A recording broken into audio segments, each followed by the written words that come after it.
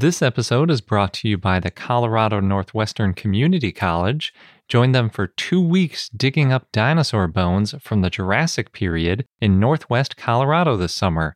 For details, go to cncc.edu/dinodig. As you write your life story, you're far from finished. Are you looking to close the book on your job? Maybe turn a page in your career? Be continued at the Georgetown University School of Continuing Studies. Our professional master's degrees and certificates are designed to meet you where you are and take you where you want to go. At Georgetown SCS, the learning never stops, and neither do you. Write your next chapter. Be continued at scs.georgetown.edu/podcast.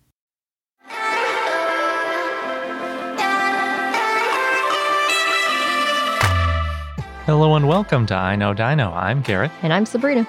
And today, in our 319th episode and our first episode of 2021, we're doing our best of 2020. Got to wrap that year up. Better late than never. I don't think it's late. This is the first episode of the next year. You can't do the best of 2020 while you're still in 2020. I guess. But in any event, we have a ton of awesome stuff that happened in 2020. Dinosaur-wise, there was a lot of good things. So we're going to go through all of that. We're going to do it a little bit differently than we've done it in previous years. We're not going to include clips from previous episodes. We're just going to talk about it from the current standpoint. And that helps in some cases because in some of these discoveries, there were updates afterwards. So we can include things that we learned after the fact, if there is things. Ooh. Hopefully people like that. But as always, because there are so many Dinosaur of the Days to get through, Sabrina is going to do a new Dinosaur of the Day as well. This week it's D-Long.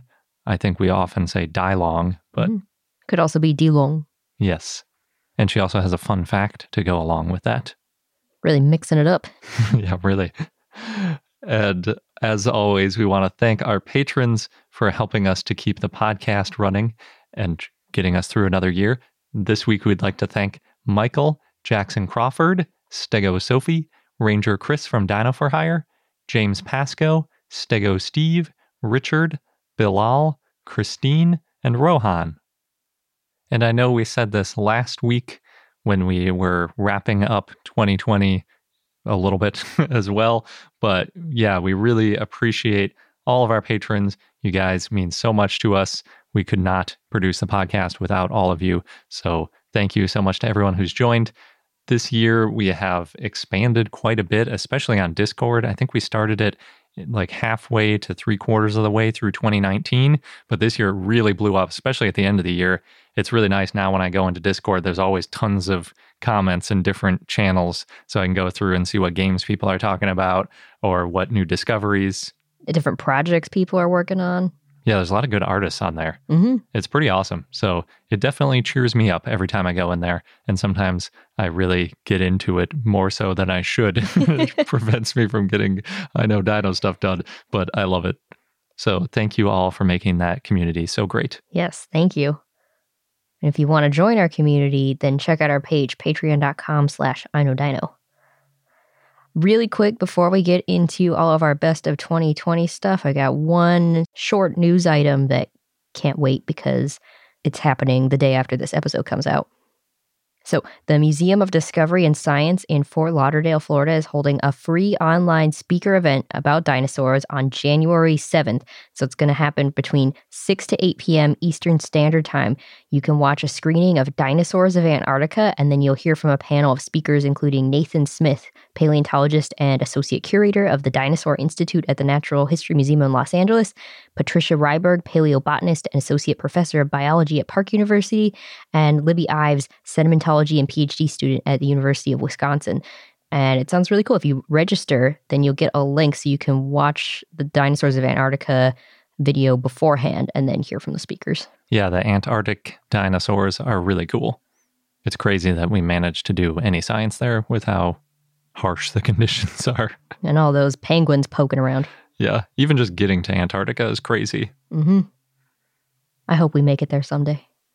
I don't know. With your seasickness, unless we could fly there, those seas are really rough around Antarctica. You never know. We've got time. Also, you fly really small planes too, and those, you don't always agree with those either. One can dream, Garrett. I suppose. Maybe we could take a rigid airship there.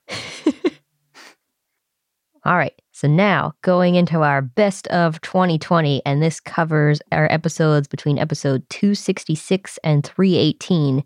And we're starting off with the best of the best, which is the sauropods of 2020. Yeah. I suppose. I'm glad we agree on this. So the best new sauropod of 2020 came out really recently. We talked about it in episode 318. That's Bagualia. And maybe you remember that one.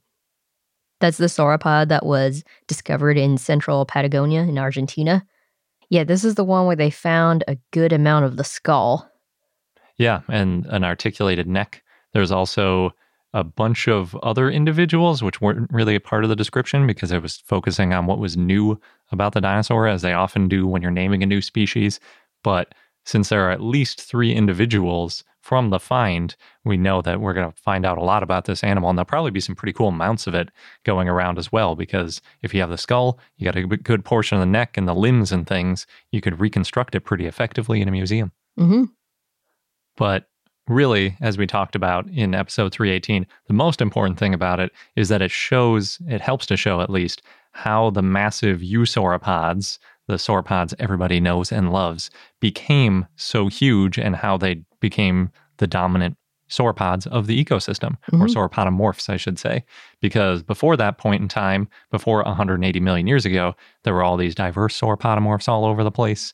But then around 180 million years ago, there was a ton of volcanism, and all of those smaller sauropodomorphs and some of the more diverse sauropods went away, and then basically we were just left with eusauropods, the ones that had the really long necks, the more peg-like teeth that just shoveled in the high-fiber food into their guts and then chewed it later in the gizzard. The Littlefoots, if you will. I guess I will. I don't know. Yeah, but obviously we talk a lot more about it in episode 318 if you want to hear more details. And it was too hard to settle on an absolute best new sauropod of 2020. So we have a couple honorable mentions. There's just too many sauropods, I guess. There were a lot of really good sauropod discoveries this year. Actually, what am I saying? You can't have too many. Yes, you can. Nah. But the next honorable mention for best new sauropod was Bravosaurus. This is a titanosaur from Argentina, and the really striking thing about this titanosaur is it was only about 7 meters long, or just over 20 feet, so pretty small and unusual for a small sauropod. We don't think it was on an island. We don't think it was an island dwarf. It was just small for some other reason, and they think it was an adult, or at least nearly fully sized. So really strange. We need to learn more about Bravosaurus for sure, because it's weird. Brava. Yeah, so if you want to learn more about that one, we talked about it in episode 314, and it's actually not the only sauropod we talk about in that episode. Yeah, not even the only new sauropod. Mm-hmm. We also include some sauropod eggs in that one. Yeah, a really large nesting site of titanosaur eggs. Yeah, they call it the QSD nesting site, and it's in multiple layers. It's all over the place. I want to learn more about this. Apparently, it's been published on a little bit here and there, but I think they must still be working through the details since there are so many eggs all over the place. But pretty soon we'll probably know a lot more about how sauropods nested. Mm-hmm. And last in sauropod news from 2020, we've got MCF PVPH87, also known as the unicorn sauropod, and we talked about this in episode 302. Yeah, that one was crazy. I still don't know if I entirely believe all of the conclusions because it was so out of left field. It's basically a titanosaur embryo that was found, and it appears to have a horn coming out of its upper lip. Originally, it was like, well, maybe this could be an egg tooth because a lot of these animals that are born in hard-shelled eggs have a special tooth growing to help them crack their way out of it. but this looked like it was too big of a horn to be just an egg tooth, and it really looks like a horn structure more than a tooth structure, like something that would just fall off right after it hatched. So it seems like maybe this baby sauropod had a literal horn coming out of basically its top lip pointed straight forward for a while it was a baby. So strange. I have no idea what is going on with this. I still kind of wonder if it might have been some individual variation or a weird mutation that was happening with this individual, or like maybe it got squished while it was fossilized or something, because it's so weird that you would have a horn coming out of the top lip of a sauropod. Yeah. I don't know what to make of it. Oh man, I hope we find horned sauropods. Yeah, it would be cool because we don't know. Maybe there's an adult version of this out there that has a big horn like a narwhal, right? Because, I mean, if you think about if you were hundreds or millions of years in the future from now, looking back at whale skeletons, and all you ever found was like blue whales and right whales and orcas, even though those aren't really whales, and then you found a narwhal, you'd be like, what is this? How does it have this huge horn sticking out of its head? Why would it have this? So yeah, maybe this is like the narwhal of sauropods. It just has some inexplicably large horn sticking out of its head for who knows what reason. I guess it's a good display structure, right? Yeah. I'm sure that narwhal horn really impresses other narwhals, or narwhale. I'm not sure.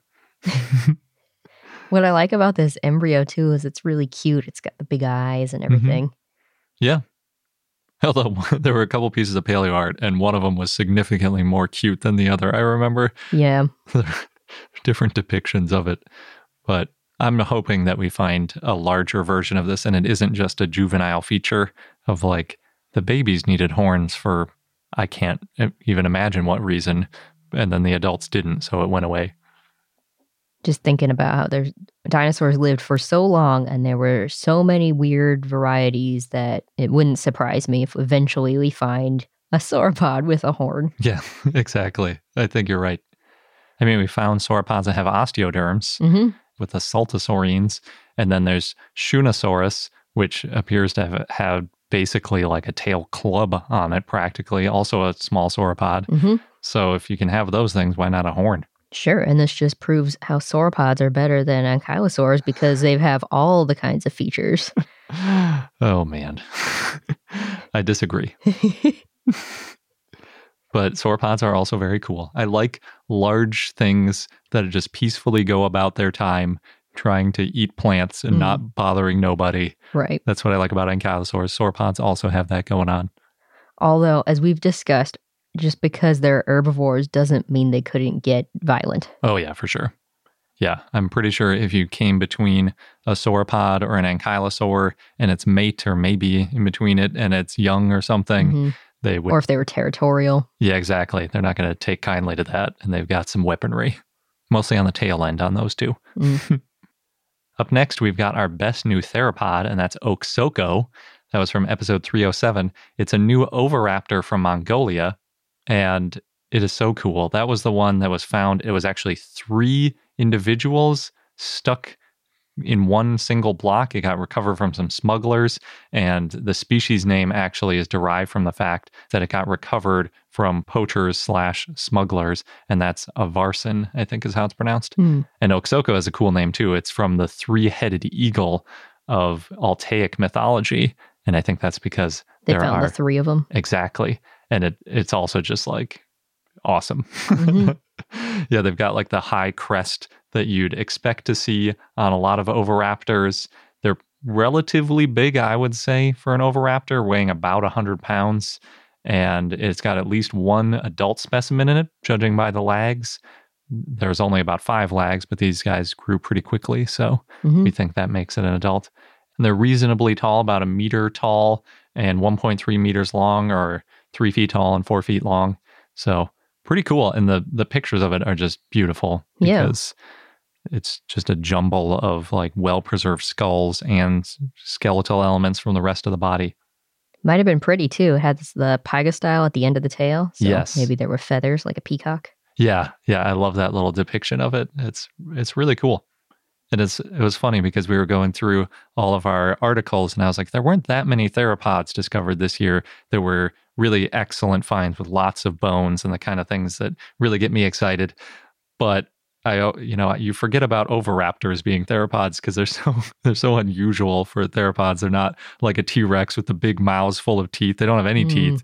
They're just weird. Almost as weird as the therizinosaurs. Yeah. Which are also theropods. Yeah, there was a Dinocheirid, but that one didn't have all that many bones to, I think, qualify as a best of. But we do have it as an honorable mention, and that's Paraxenosaurus from episode 300.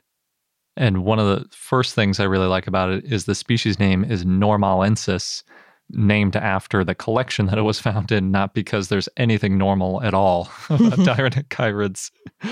But yeah, Dinocheirids are just always cool because they have those huge arms with massive claws, but also a hump back and a wide pelvis because they have to eat a lot of plants, so they need space for all those guts. Really goofy looking. Yeah, I love them. I think if Dinocheirids had been well known when I was a kid, I think Dinocheirus might be my favorite dinosaur. Because it's so strange. They're so weird. Therizinosaurs are also amazing. And as well as like the fluffy ones like Eutyrannus. Anyway, I'm digressing. Now you're just starting to name all the dinosaurs. Yeah, that's true. So Paraxenosaurus was found in Mexico, which is cool because we don't have a ton of dinosaurs known from Mexico. It's in that sort of Rio Grande area, not too far from Texas, and the claw on it was pretty laterally compressed, which meant that it wasn't that good for digging, and it was probably better for slashing. And it also had a large flexor tubercle on it, which is the part where the muscle attaches in order to engage those claws in a more like fighting type way.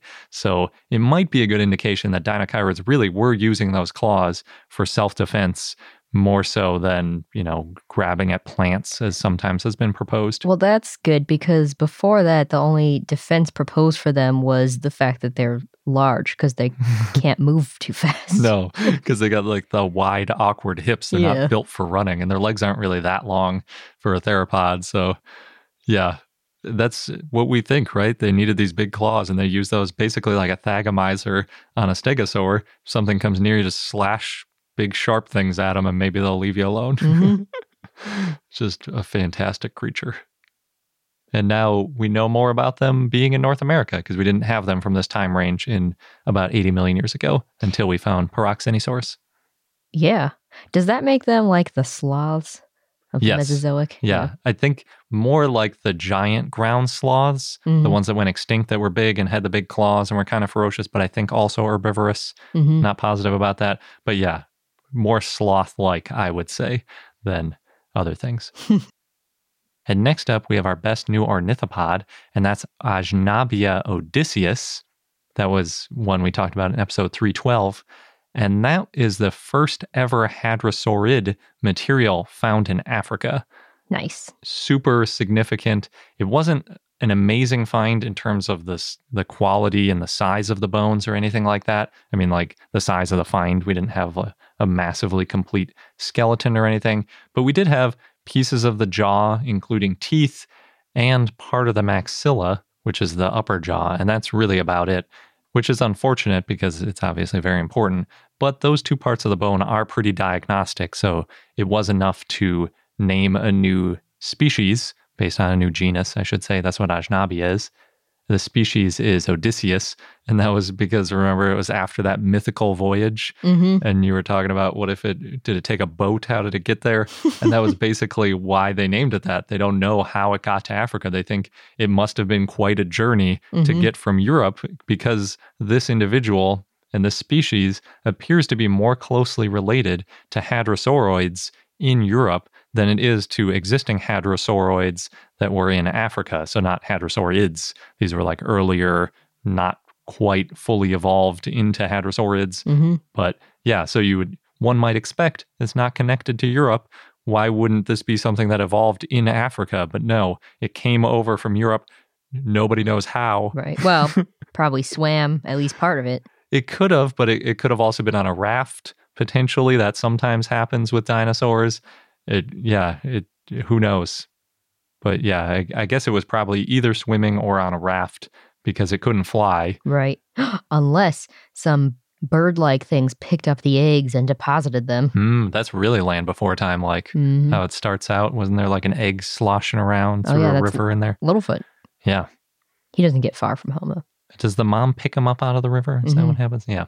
So the Ajnabia did not have a parent looking after the egg enough, apparently, because it ended up in Africa. Although I should clarify, we don't know that Ajnabia specifically is the species that ended up in Africa as the first, hadrosaurid from European ancestry, I guess.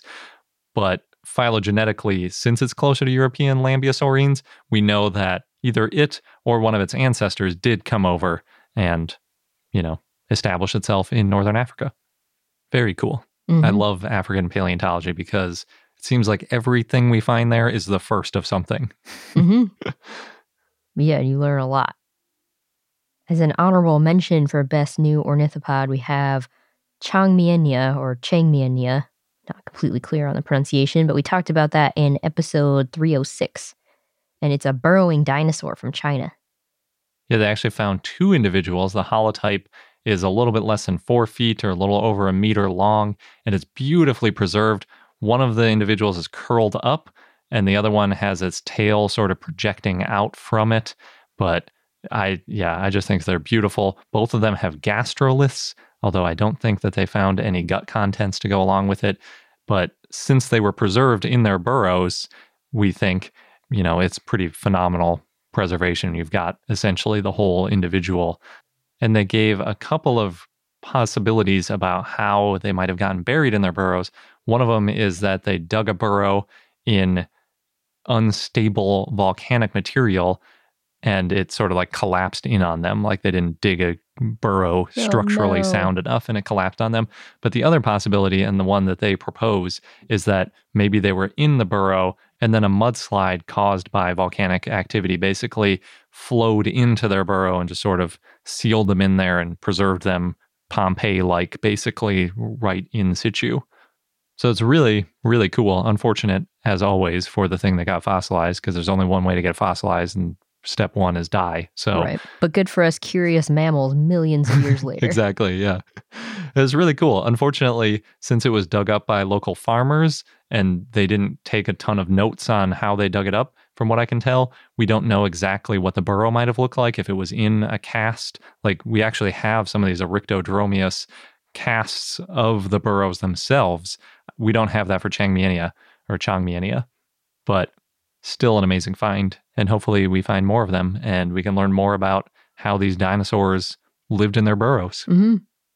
I do love learning about burrowing dinosaurs. Yeah. Yeah, it's pretty awesome. Up next, we have our best redescription, and that's Dilophosaurus from episode 296. And by redescription, I'm talking about a dinosaur that's been previously named, and then basically it got a thorough working over, looking at all the other finds that you can find in collections that have already, in some cases, been described, but in other cases, adding in new material, and then trying to flesh out really the state of the art and the state of the science on that individual. So it's not just naming a new dinosaur. It's like, when we put all of the information we've ever found about this dinosaur together, what do we know? And we know a lot about Dilophosaurus, it turns out. So again, not a small, frilled, venom-spitting monster like in Jurassic Park. It's about 20 feet or about 6 meters long. They're pretty big. It was probably the apex predator of its time and place in the early Jurassic of North America. The review supported Dilophosaurus being a single species. They didn't split out any other new species like had been occasionally proposed when new individuals were found with slight differences. And they talked about its head crests.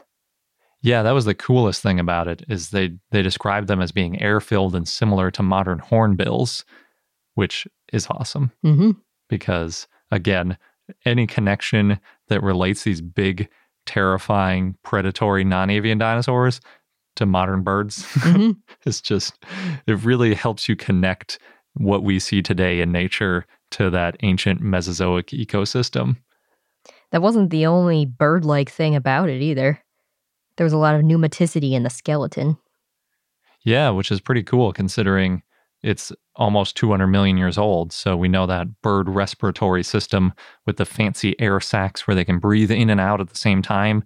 And we think that was why the bones had that pneumaticity, that's at least 195 million years old. So yeah, dinosaurs were really amazing even back in the earliest parts of the Jurassic.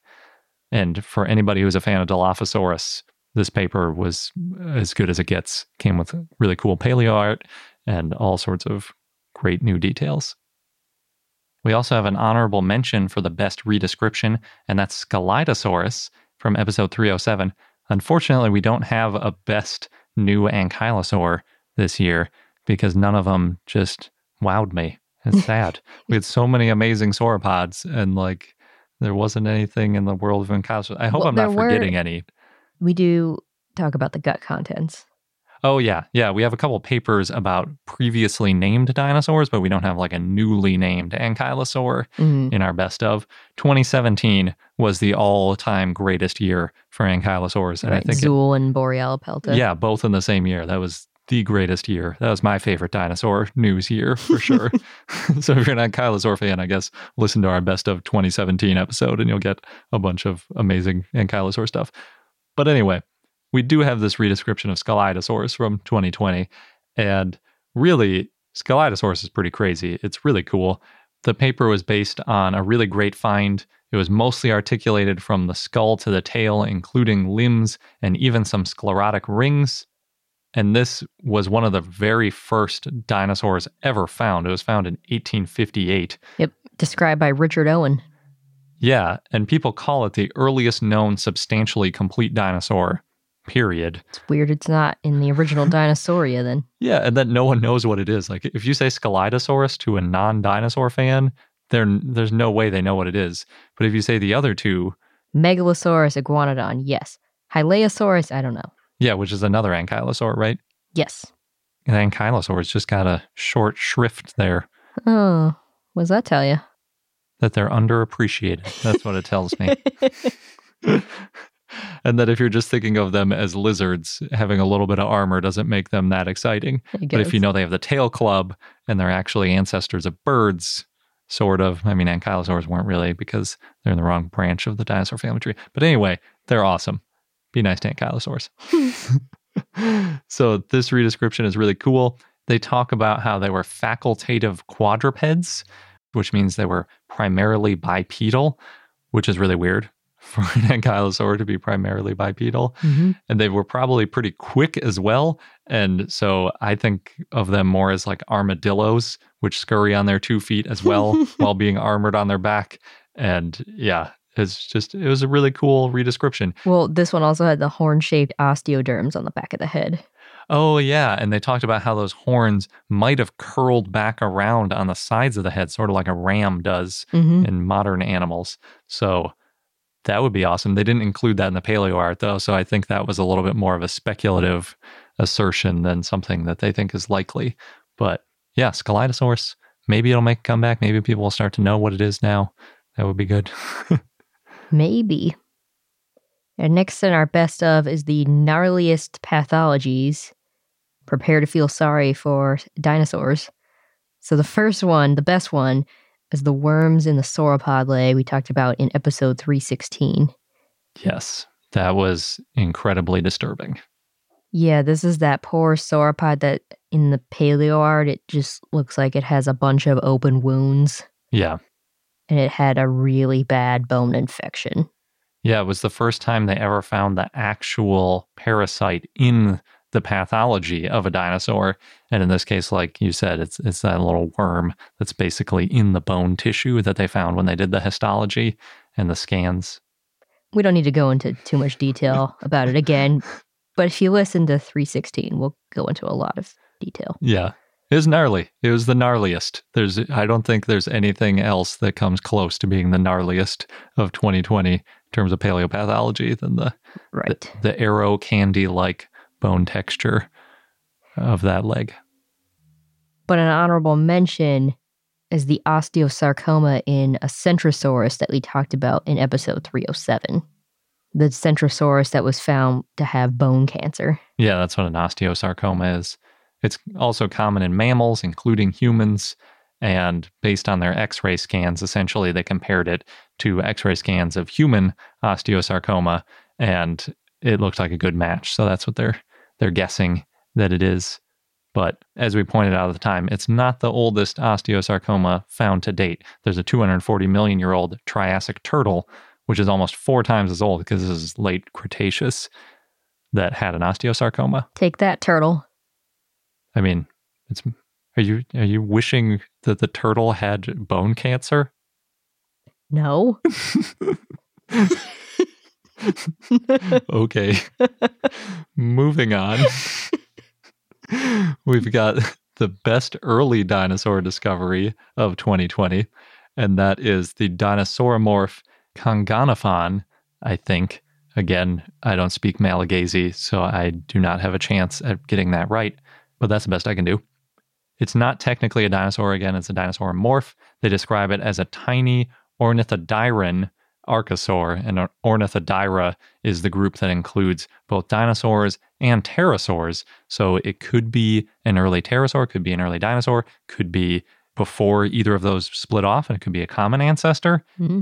But it helps us understand what the first dinosaurs looked like. Exactly, and what dinosaurs have in common with pterosaurs. The cool thing about it is it had conical teeth that are a little bit more like what you'd see on a pterosaur. They have microwear that's consistent with eating hard-shelled insects. So that sort of aligns with our understanding that maybe the earliest dinosaurs ate insects and were carnivorous. It probably didn't have a lot of a choice because it was very small. Take what it can get. Yeah, they estimate it was only about 4 inches or 10 centimeters tall. Yeah, fits in your hand, which is how it's depicted in one of the paleo art.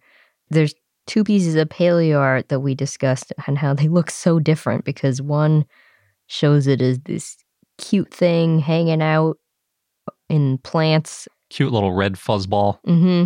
And the other one is in somebody's hands, but it looks really angry. It looks like a Tales from the Crypt. It's like green skin with like sparse white hair sticking out of it. It's baring its teeth. Yeah, super creepy. So choose your own adventure on whether you think it was a little cutie or some horrible monster.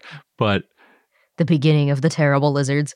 Yeah, either way, it's very important. The name is really fun. It means tiny bug slayer because of its propensity probably to eat these small insects. And they describe it as mid to upper Triassic in origin, or about 230 to 240 million years ago, which is that perfect time frame for the very origins of dinosaurs and pterosaurs. And they found quite a bit of it. So we have a good idea about its overall size and its limb proportions and a lot of details that will probably help us flesh out that early dinosaur tree as we find more fossils over the years. This episode's brought to you by the Colorado Northwestern Community College, where you can become a part of the scientific process. As a participant, you can go on a real-life dinosaur dig, and you'll be helping to advance science and our understanding of the ancient world. What's really cool is that the fossilized bones that are being excavated, they're public, and they're going to be displayed and preserved for future generations to study and admire. Yeah, we've mentioned how that's a really important part of the scientific process, not just getting them out and describing them once, but keeping them and preserving them so that future questions and future scientists can take a look at those bones to answer new questions and validate results. And the site is special and also near and dear to me because it's in the Morrison Formation, known for the sauropods, of course, of the Jurassic time. And it represents one of the best bone beds ever found in the saltwash member. Yeah, the current interpretation is that the site was the result of a Brachiosaurus sort of jamming up a river and then other carcasses piling up behind it. Oh, no. And that's how we got a bunch of different types of dinosaurs all fossilizing together. So, oh no, but also, yay. Good for us as scientists. And dinosaur enthusiasts. Yes. So there are 2 scheduled digs if you want to get involved with getting these bones out of the ground. You can go from July 6th to July 20th or from July 22nd to August 5th. Head over to cncc.edu/dinodig. You'll get all of the details. Just make sure that you register online by May 31st. And again, that is cncc.edu/dinodig, DINODIG. Across America, BP supports more than 275,000 jobs to keep energy flowing. Jobs like building grid-scale solar energy in Ohio and producing gas with fewer operational emissions in Texas. It's and, not or. See what doing both means for energy nationwide at bp.com/investing in America. Up next, we have our best gut contents. Do love a good gut content story. They're fantastic. This one is another ankylosaur. It's Borealopelta. It's a nodosaur, although we did have a story this year that maybe nodosaur isn't a valid group, and we might have to be more specific in the future. But for now, I guess it's a nodosaur, maybe. Anyway, it's in episode 295, and we've talked quite a bit about Borealopelta because it has those amazing everything, really. It's got preserved keratin all over it, including on its scutes or its armor. It's got eyelids, and it's articulated. You can just see so much detail of this ankylosaur. It is amazing. And you can see it at the Royal Tyrrell. Yes. Yeah, definitely, I think, the highlight of visiting the Royal Tyrrell Museum, although not everybody does. But they're wrong. But Borealopelta, this is the first time they've published on the gut contents. We kind of knew they might be there, but we didn't know what was in them. One cool thing is the gut contents are in the same position of the abdomen as Cumbarasaurus, an Australian ankylosaur, and that might mean that we know where the stomach was in these dinosaurs, which is really cool. It's on the left side, which is apparently where it is in most vertebrates, so that's nothing to be too surprised about, but it's cool. And when they took a thin slice of the gut contents, they did histology. They learned exactly what was in its guts. They gave us a statistical sampling, basically, of what they found. And it was mostly gastroliths. About 55% of it was rock, in other words, for grinding up the food. 25% of it was matrix, so that's just like rock and sand and stuff that filled in when it was fossilizing. And then 7% of it was empty space, leaving just 13%, which was actual food in that gut contents area. Among that 13%, they found 88% is leaves, almost entirely ferns and a little bit of cycads, as well as traces of conifers. And then there were some stems, other wood, and a decent amount, 6% of it was charcoal. And that might mean that it was munching on ferns from a recently burned down conifer forest, which is one of these elements where gut contents can tell us so much more about the day-to-day life of animals than the bones ever could. Are gut contents considered ichnofossils? Yeah, I think it would be considered an ichnofossil because it's not a fossil of the actual animal. It's a fossil of showing you what happened in their life. And yeah, so it's showing you on that day when it died, it had a bunch of charcoal in its gut. And that means it was probably in an area that burned down recently. And considering it was eating a lot of ferns, and we're in the Cretaceous when ferns weren't as dominant as they were earlier in the Mesozoic, that probably means that it was taking advantage of this recently burned down forest because there were a bunch of ferns there that it wanted to eat. So maybe it like smelled the fire and wandered over because it knew that there was going to be some good fern material later.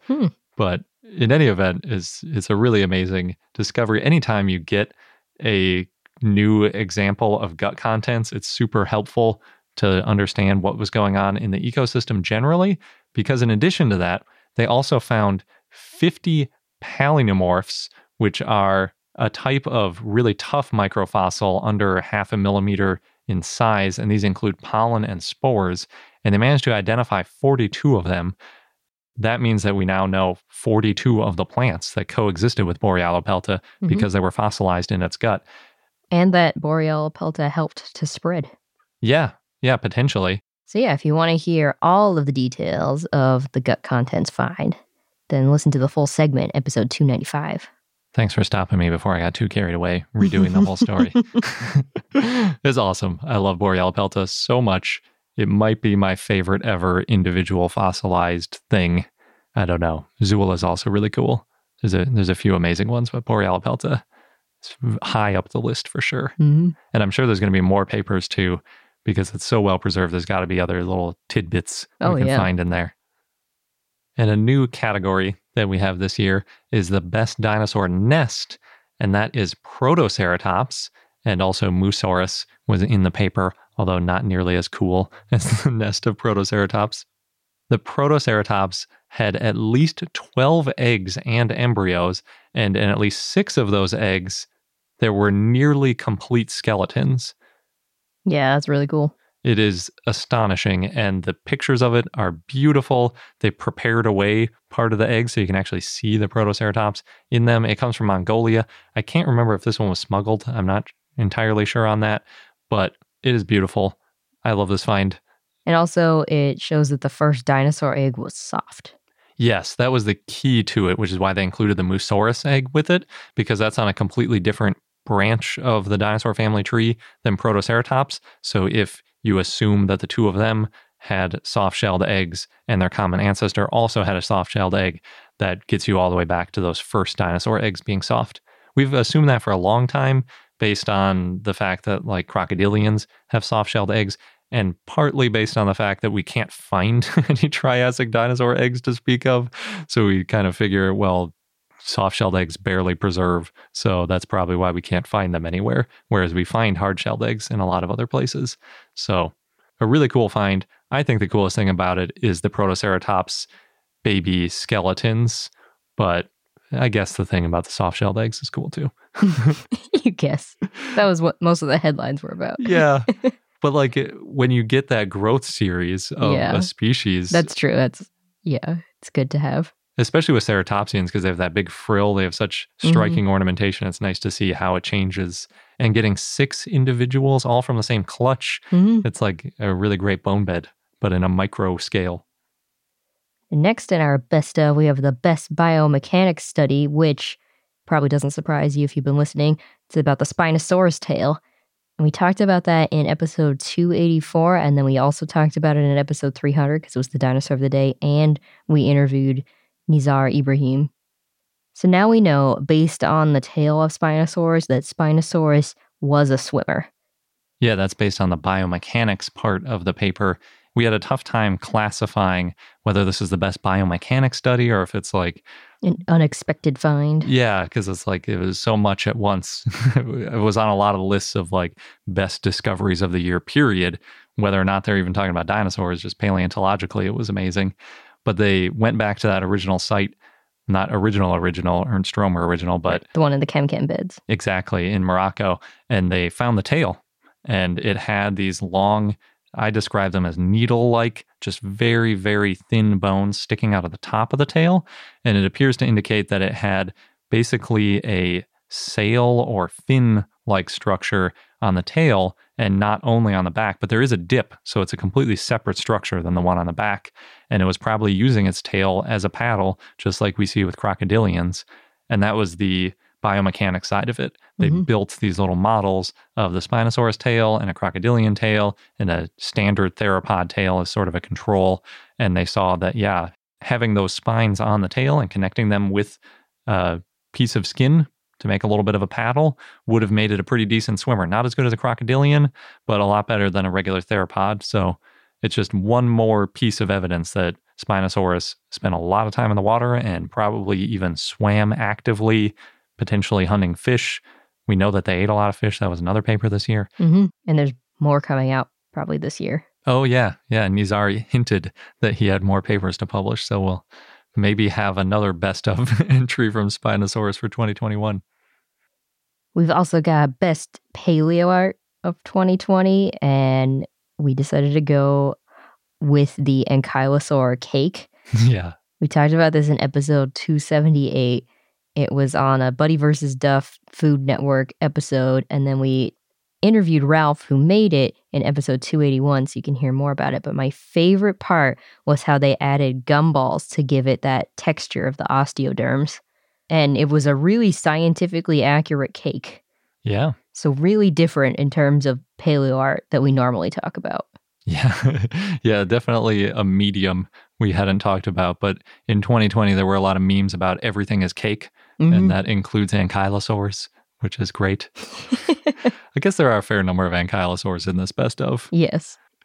I really liked, they did such a good job with the eyes and the eyelids and everything about that cake. They even had the tail. It was like swingable. Mm-hmm. So it was more interactive than just your standard everything is cake. Yeah, and the eyes were made of sugar, Yep. but they looked really realistic. And it was very heavy, much like a real ankylosaur, to the point where it was breaking the platform they built to roll it into the museum on. Because they put it at the AM&H. Actually, they had a display. This was a pre-COVID cake. So pretty awesome. Yeah, definitely. Although it wasn't as heavy as an ankylosaur would have been. No. But it was a very heavy cake. Yes, heavy for a cake, not for an ankylosaur. There was a lot of other amazing paleo art this year, but it's hard to choose a favorite between like 500 or thousands of individual drawings. But so we took the easy way out and took the one cake. We do have another best dinosaur art. And I say this because it's not exactly paleo art. I wouldn't say it's scientifically accurate, but I love the idea of this family in England that made dinosaur art from rocks on their daily walks at a quarry. We talked about it in episode 282.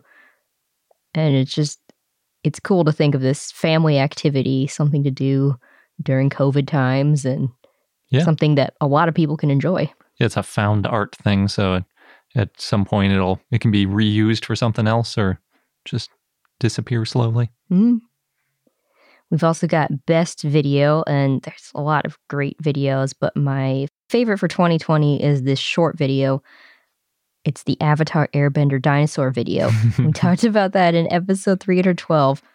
It's not an official Avatar thing. It was like a fan recreation of the intro into dinosaur form. Right. Arturo Garcia remade the intro, but replaced all the benders with dinosaurs. So Spinosaurus was water, Ankylosaurus was earth, Dakotaraptor was fire. It's really well done. Yeah. And I know I'm not the only one out there who hopes now that they remake the series, but with dinosaurs. It's a lot of work. I'm sure. But it would be so amazing. Yeah. Next, we added a new category, Best Unexpected Place to Find Dinosaurs, and that is space. It's not the first time dinosaur things have been sent to space, but we talked about in episode 289 that SpaceX astronauts brought Tremor, the Thai beanie baby dinosaur, on their mission to the International Space Station, which was at the time called, quote unquote, the ultimate dad move.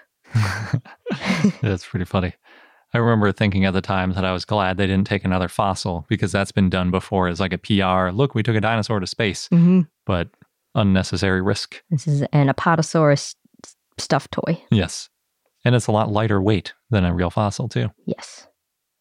And now moving on to best dinosaur thought. In episode 308, we talked about, in the fun fact, how turtles are murderers.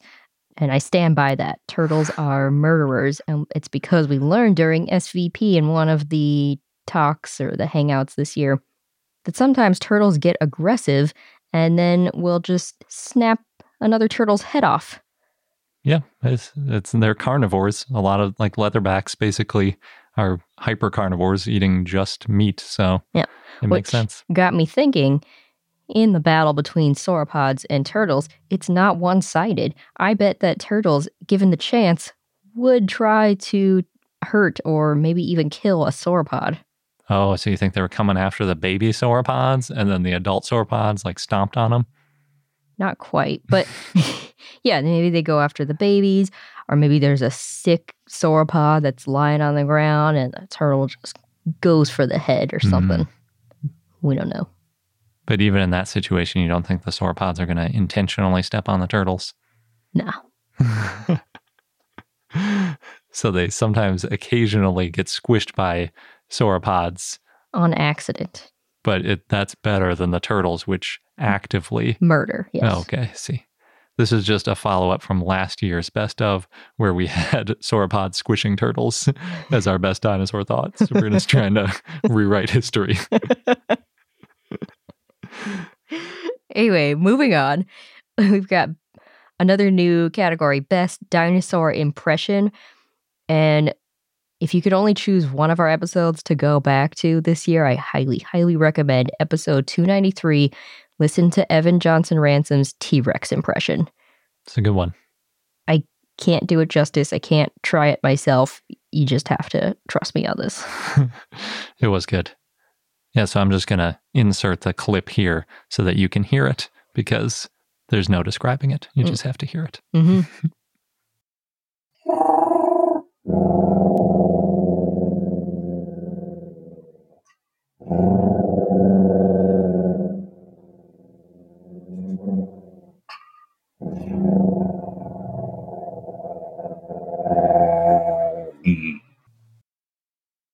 And speaking of dinosaur sounds, the best dinosaur sound, I think, of the year was penguins walking around the Chicago Museum.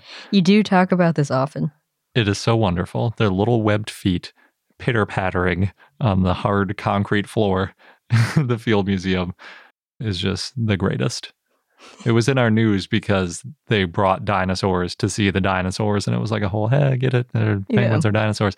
But that was not even the point to me. It was the sound of the feet, the webbed feet. It was wonderful. And I want to play a clip of that too, just because you need to enjoy it.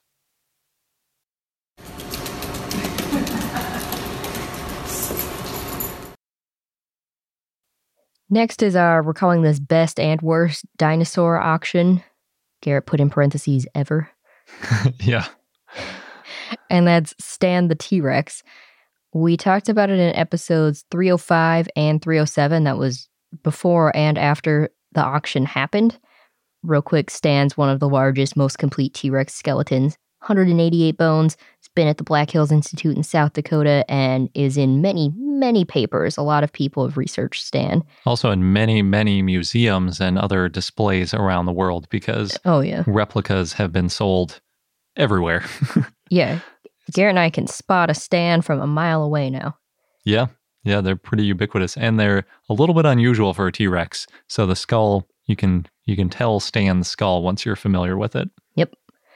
And Stan sold for $31.8 million, which was a lot higher than the estimated $8 million people thought it would go for. Yeah, I think the estimate is probably just based on Sue, because that was around $8 million, and that's how you appraise things, right? It's like, what is the other stuff that is like this sell for? Mm-hmm.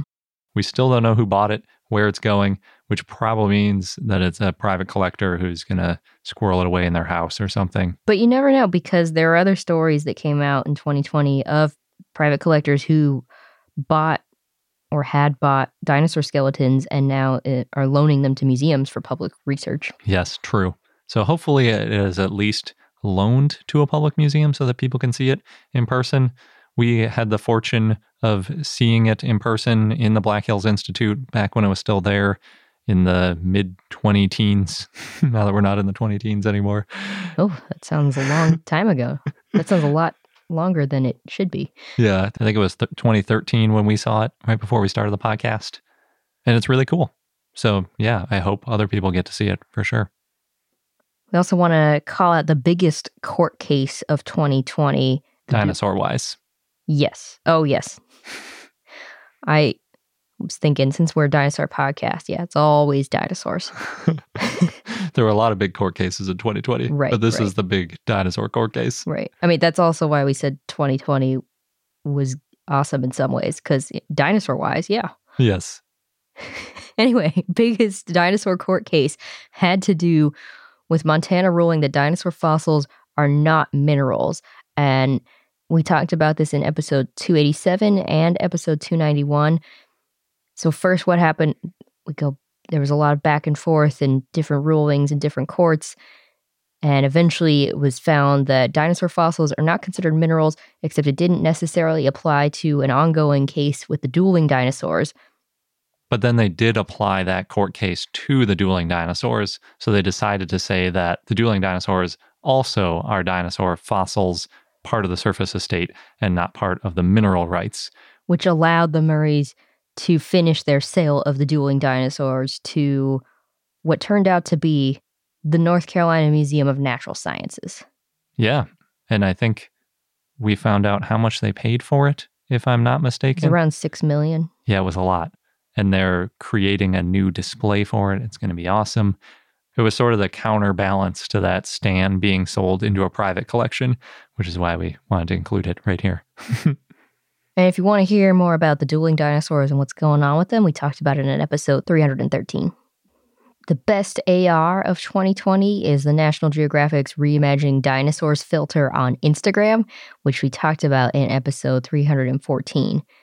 There's 3 filters you can use. It's Spinosaurus, Deinonychus, and Ichi. And you can have them, in your living room, or you can flip it around and make the dinosaurs move based on your facial expressions. It's really fun. It mimics you, basically, like you're looking in a mirror with a dinosaur looking back at you. But I really like it because it includes a lot of facts about dinosaurs. It's not just the dinosaur in space, which is what we've always seen in other augmented reality things. These have a little play button, and they tell you about the dinosaur. Yeah. Kind of goes along with National Geographic's Reimagining Dinosaurs issue, which came out in October. Yep. And you can still get it. I just double checked. If you search for Nat Geo, all lowercase without a space, then you'll find it. If you search for dinosaur, or if you search for National Geographic, it doesn't come up. You find all sorts of weird filters. But yeah, if you go to the filters and search for it, you can still play with the augmented reality stuff. It's pretty cool. Then we have our best dinosaur game of 2020, and I'm giving it to Animal Crossing. We haven't started playing yet, but we did recently get the game. We've heard good things. I bought it for Sabrina along with a Switch, because that's the only way you can play it, for Christmas, because she wanted to play this game so bad, but hasn't played it yet. I think it's a little bit overwhelming because you know that it's really in depth. Yeah. Well, I got hung up on choosing a name because Sabrinasaurus was too long. Yeah, was there an 8-character limit, I think? I can't remember. I've come up with some alternatives, but they haven't been up to Sabrina standards yet. I think you might just have to go with Sabrina. Yeah, maybe. That is, in fact, your name. So I guess. Maybe Sabrina and a dinosaur emoji or something, if it lets you. But yeah, we talked about it a little bit in episode 297. The dinosaur connection to Animal Crossing is you can dig, and then you can get the fossils out of the ground. And build your own museum. Yeah, it looks pretty cool. I'm excited about it. It won multiple awards. It got the best family game at the Game Awards, which, as far as I can tell, is like the biggest awards of video games. I think it said like millions of people watch it or something. So pretty popular award show. And it also got the 2020 Game of the Year from the Japan Game Awards. So very popular. It's not entirely a dinosaur game, but it is very popular and apparently very good. So I think that's cool. And I like that they included dinosaurs in a game that isn't specifically for dinosaur fans, because maybe it'll help make dinosaurs more popular. And who doesn't want that to happen? That is an honorable mention for best dinosaur game. I have Path of Titans, which we didn't talk about in any episodes. No.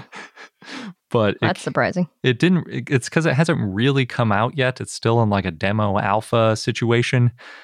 But it looks really cool. It's a lot like Saurian, where you play as a dinosaur, and there's a massively multiplayer online element to it where you can have like hundreds of people on a server. So we might be starting a server for this soon. It's not available yet to be on a server, but yeah, maybe we'll all be pretending to be dinosaurs on the internet soon. That would be fun. And that concludes our best of 2020. Woo! There was a lot to cover. There was a lot of other stuff that we couldn't include for time. Even with cutting out a lot of things, this is going to be one of our longest episodes in a while. So now we just want to take a moment to talk about some things we're proud of from 2020. We visited the Tucson Gem and Mineral Show in February, just before everything shut down. So we got very lucky that way. And we talked about our visit in episode 274. Yeah, we saw a couple really cool, massive dinosaur displays and some smaller stuff too. Mm-hmm. And as an update, it is canceled for 2021. So it's a good thing we went last year. Mm-hmm. We also made lesson plans and resource pages on our website. So if you go to iknowdino.com, you can access those. Our lesson plans have different activities for different age levels, all dinosaur themed, of course. And the resource page takes you to a bunch of museums and other places we found online that they have lesson plans and activities and all kinds of dinosaur and geologic things. Yeah. Yeah, definitely if you're still homeschooling or just looking for some sciencey stuff to do or to do with your kids. Coloring pages to download even. Yeah. And to that end of doing things from home, we successfully had an SVP from home for the first time. That was episode 308 to 311.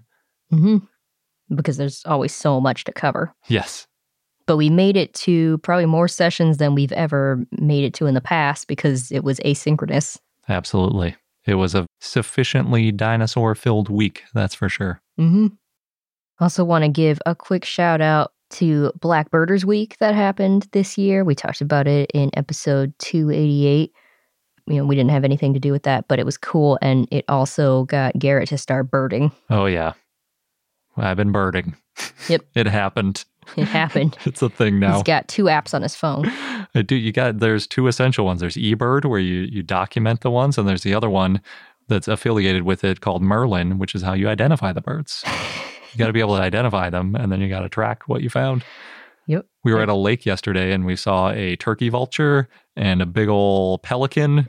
A warbler, I think. Yeah, some Canada geese and some coots, American coots. Yep.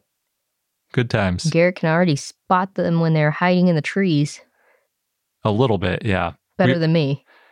You did spot the turkey vulture from a long distance because they are massive. Yeah. And we walked over to it, and it was letting us get closer and closer to the point where we were uncomfortable getting closer to it before it was. Yep. So we turned around and went away. And then we got surrounded by Canada geese. Yep. Who didn't care that we were near them at all. They did not. Maybe we weren't small enough. I think if we were at like child size, they might be more scared because those are the humans that chase them the most. Right. We also did lots of things on Discord. I talked about this a little bit when we talked about patrons at the beginning of the episode, but we did our watch parties throughout COVID times, and we're still doing them. So that was a lot of fun, and I'm looking forward to doing more stuff on Discord. Definitely a highlight of 2020 for me. Me too. Another highlight for me is that we got on TikTok. I don't know if I'd say I'm proud of this, but I am happy about it because I'm finally getting use out of our inflatable dinosaur costumes. Yes. Sabrina's been dancing in them all the time. Yep. It's a lot of fun. That's pretty funny, though, that during COVID, you started TikTok dinosaur dancing and I started birding. It's 2 very different things. Neither of us are proud of these things. It's just things that happened Yep. and now are a part of our lives. We also have some things that we're really anticipating for 2021 because we like to look forward and be excited about what's going to happen. There are some upcoming dinosaur displays that I'm really excited about. First and foremost has to be the dueling dinosaurs at the North Carolina Museum of Natural Sciences. We already mentioned this, but in episode 313, we went into a little more detail about what we know, and it's going to be amazing. There's going to be a lab. Visitors are going to be able to see all the work being done. It sounds really cool. Yes, and you'll know as they know if it's a new species, if it looks like it's a new species, whether it supports Nanotyrannus. Probably not. Spoiler alert. And what species of ceratopsian it is. It's going to be really cool. And speaking of ceratopsians, there's the Triceratops skeleton at the Melbourne Museum, which we talked about in episode 315. And it's really cool. It's 87% complete and includes skin impressions and tendons. It's really exciting. Yeah, that's amazing. And scientists around the world can go there to study Triceratops.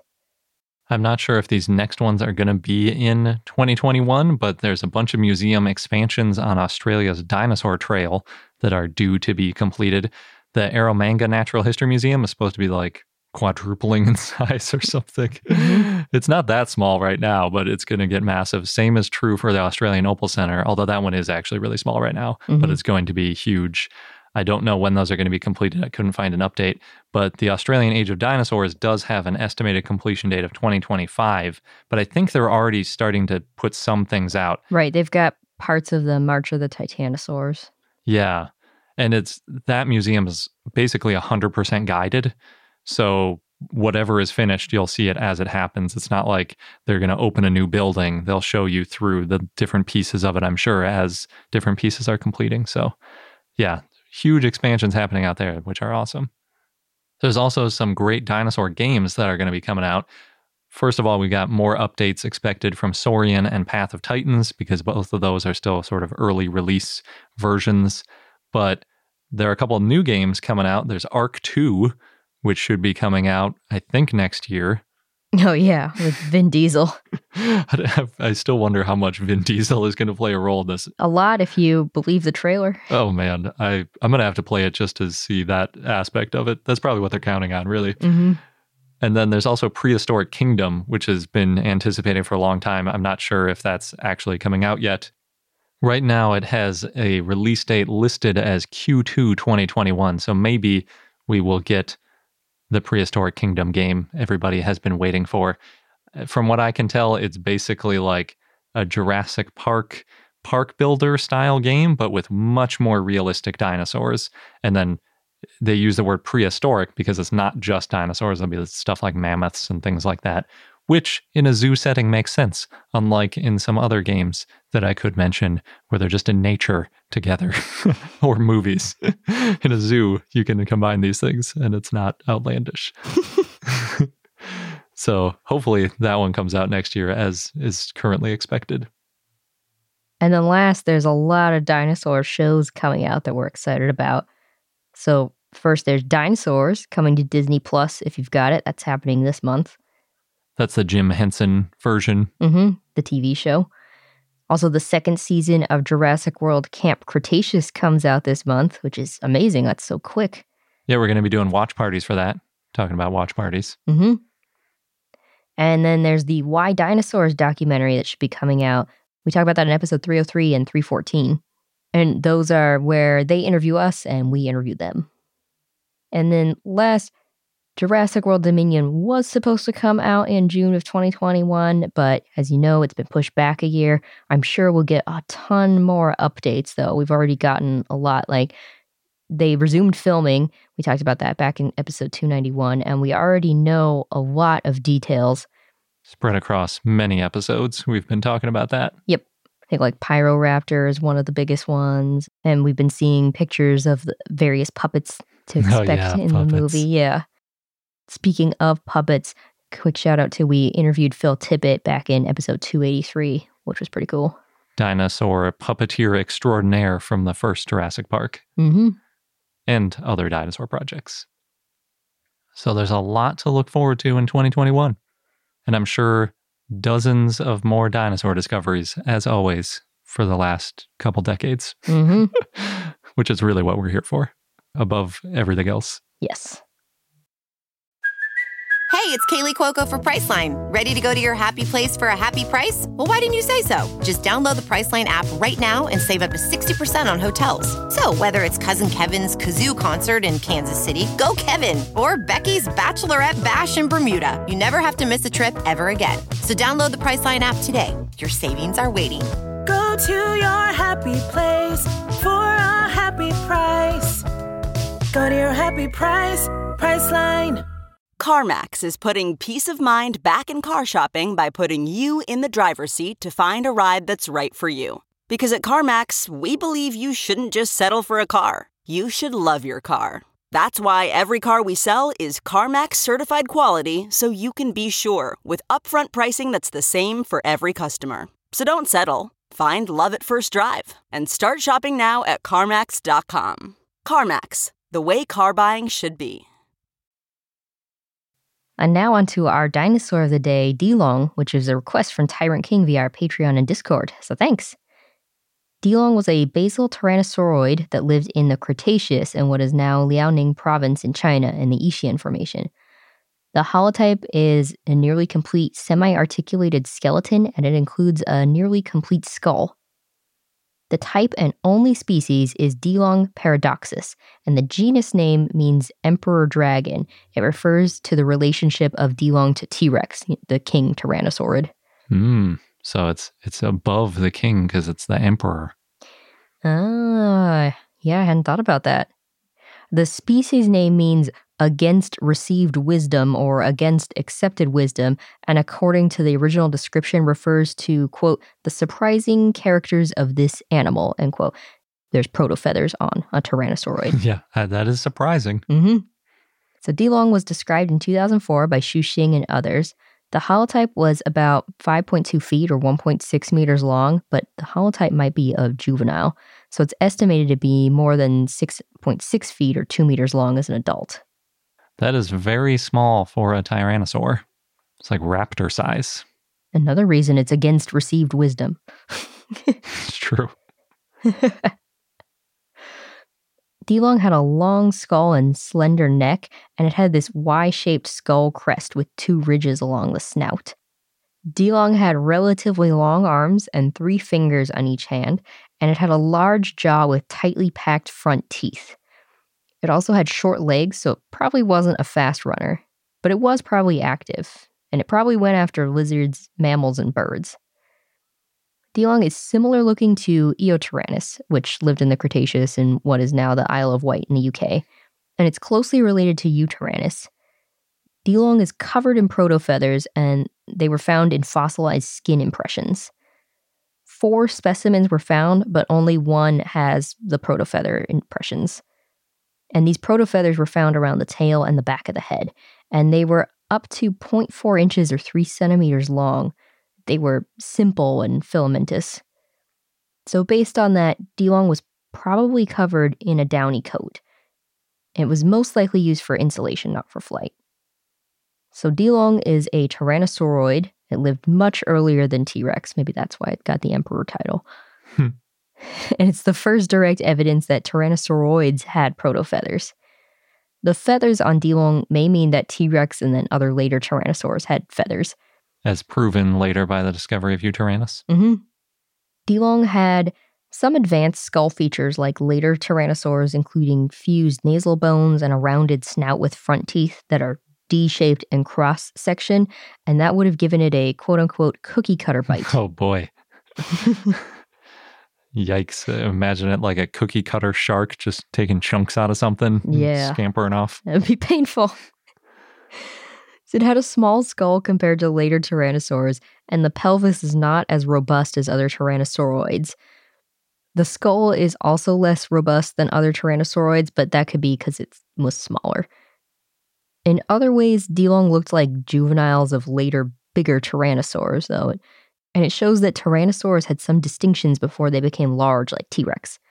Adult tyrannosaurs in Alberta, Canada, and Mongolia has skin impressions that show pebbly scales. Shushing and others suggested that tyrannosauroids may have had different skin coverings on different parts of their bodies, so they had scales and feathers. And they also suggested that juveniles may have had feathers and adults had scales because adults got large enough they didn't need the insulation to keep warm. Scans of the brain case found that Dilong had an S-shaped brain with thin meninges. Those are the 3 membranes that line the skull and vertebral canal and enclose the brain and spinal cord. T-Rex, in comparison, had a more linear brain with thicker meninges.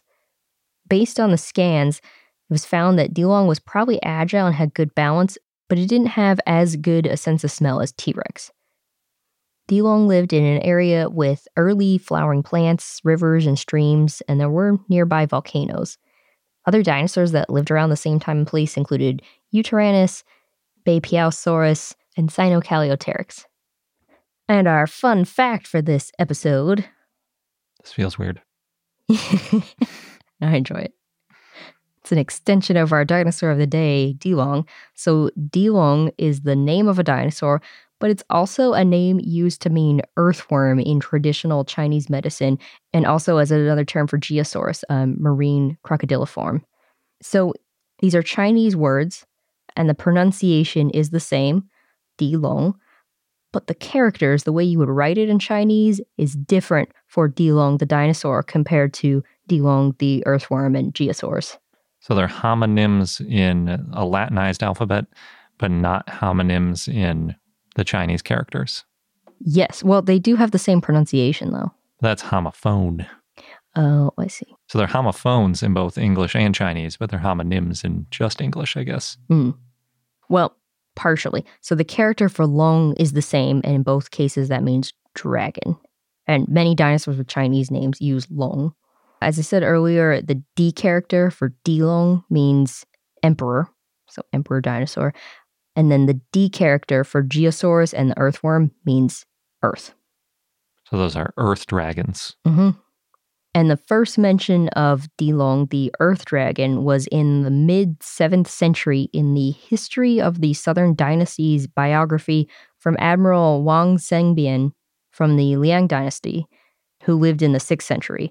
And in the biography, it says that witnesses saw 2 dragons go into the sky and the Earth Dragon leaving Liang territory, which was interpreted as a sign of their defeat in the year 550. Wow, that's quite the sight to see. Yes. I don't trust those witnesses, though. Well, they're long gone. It's hard to ask them. Mm-hmm. At this point, they just allegedly said it. Legend has it. Yeah. Yep. So there you have it. Dilong can have a lot of meanings. But anytime we mention it, it's safe to assume we talk about the dinosaur. And that wraps up this episode of I Know Dino. Oh, that is weird. Thanks for listening. We made it through another year. Make sure you subscribe to us in your favorite podcast app so you don't miss out on any new episodes. And consider joining our Patreon if you want to talk to us on Discord or watch dinosaur shows with us or get the show ad-free. And that's all at patreon.com/iknowdino. Thanks again, and until next time. Good day.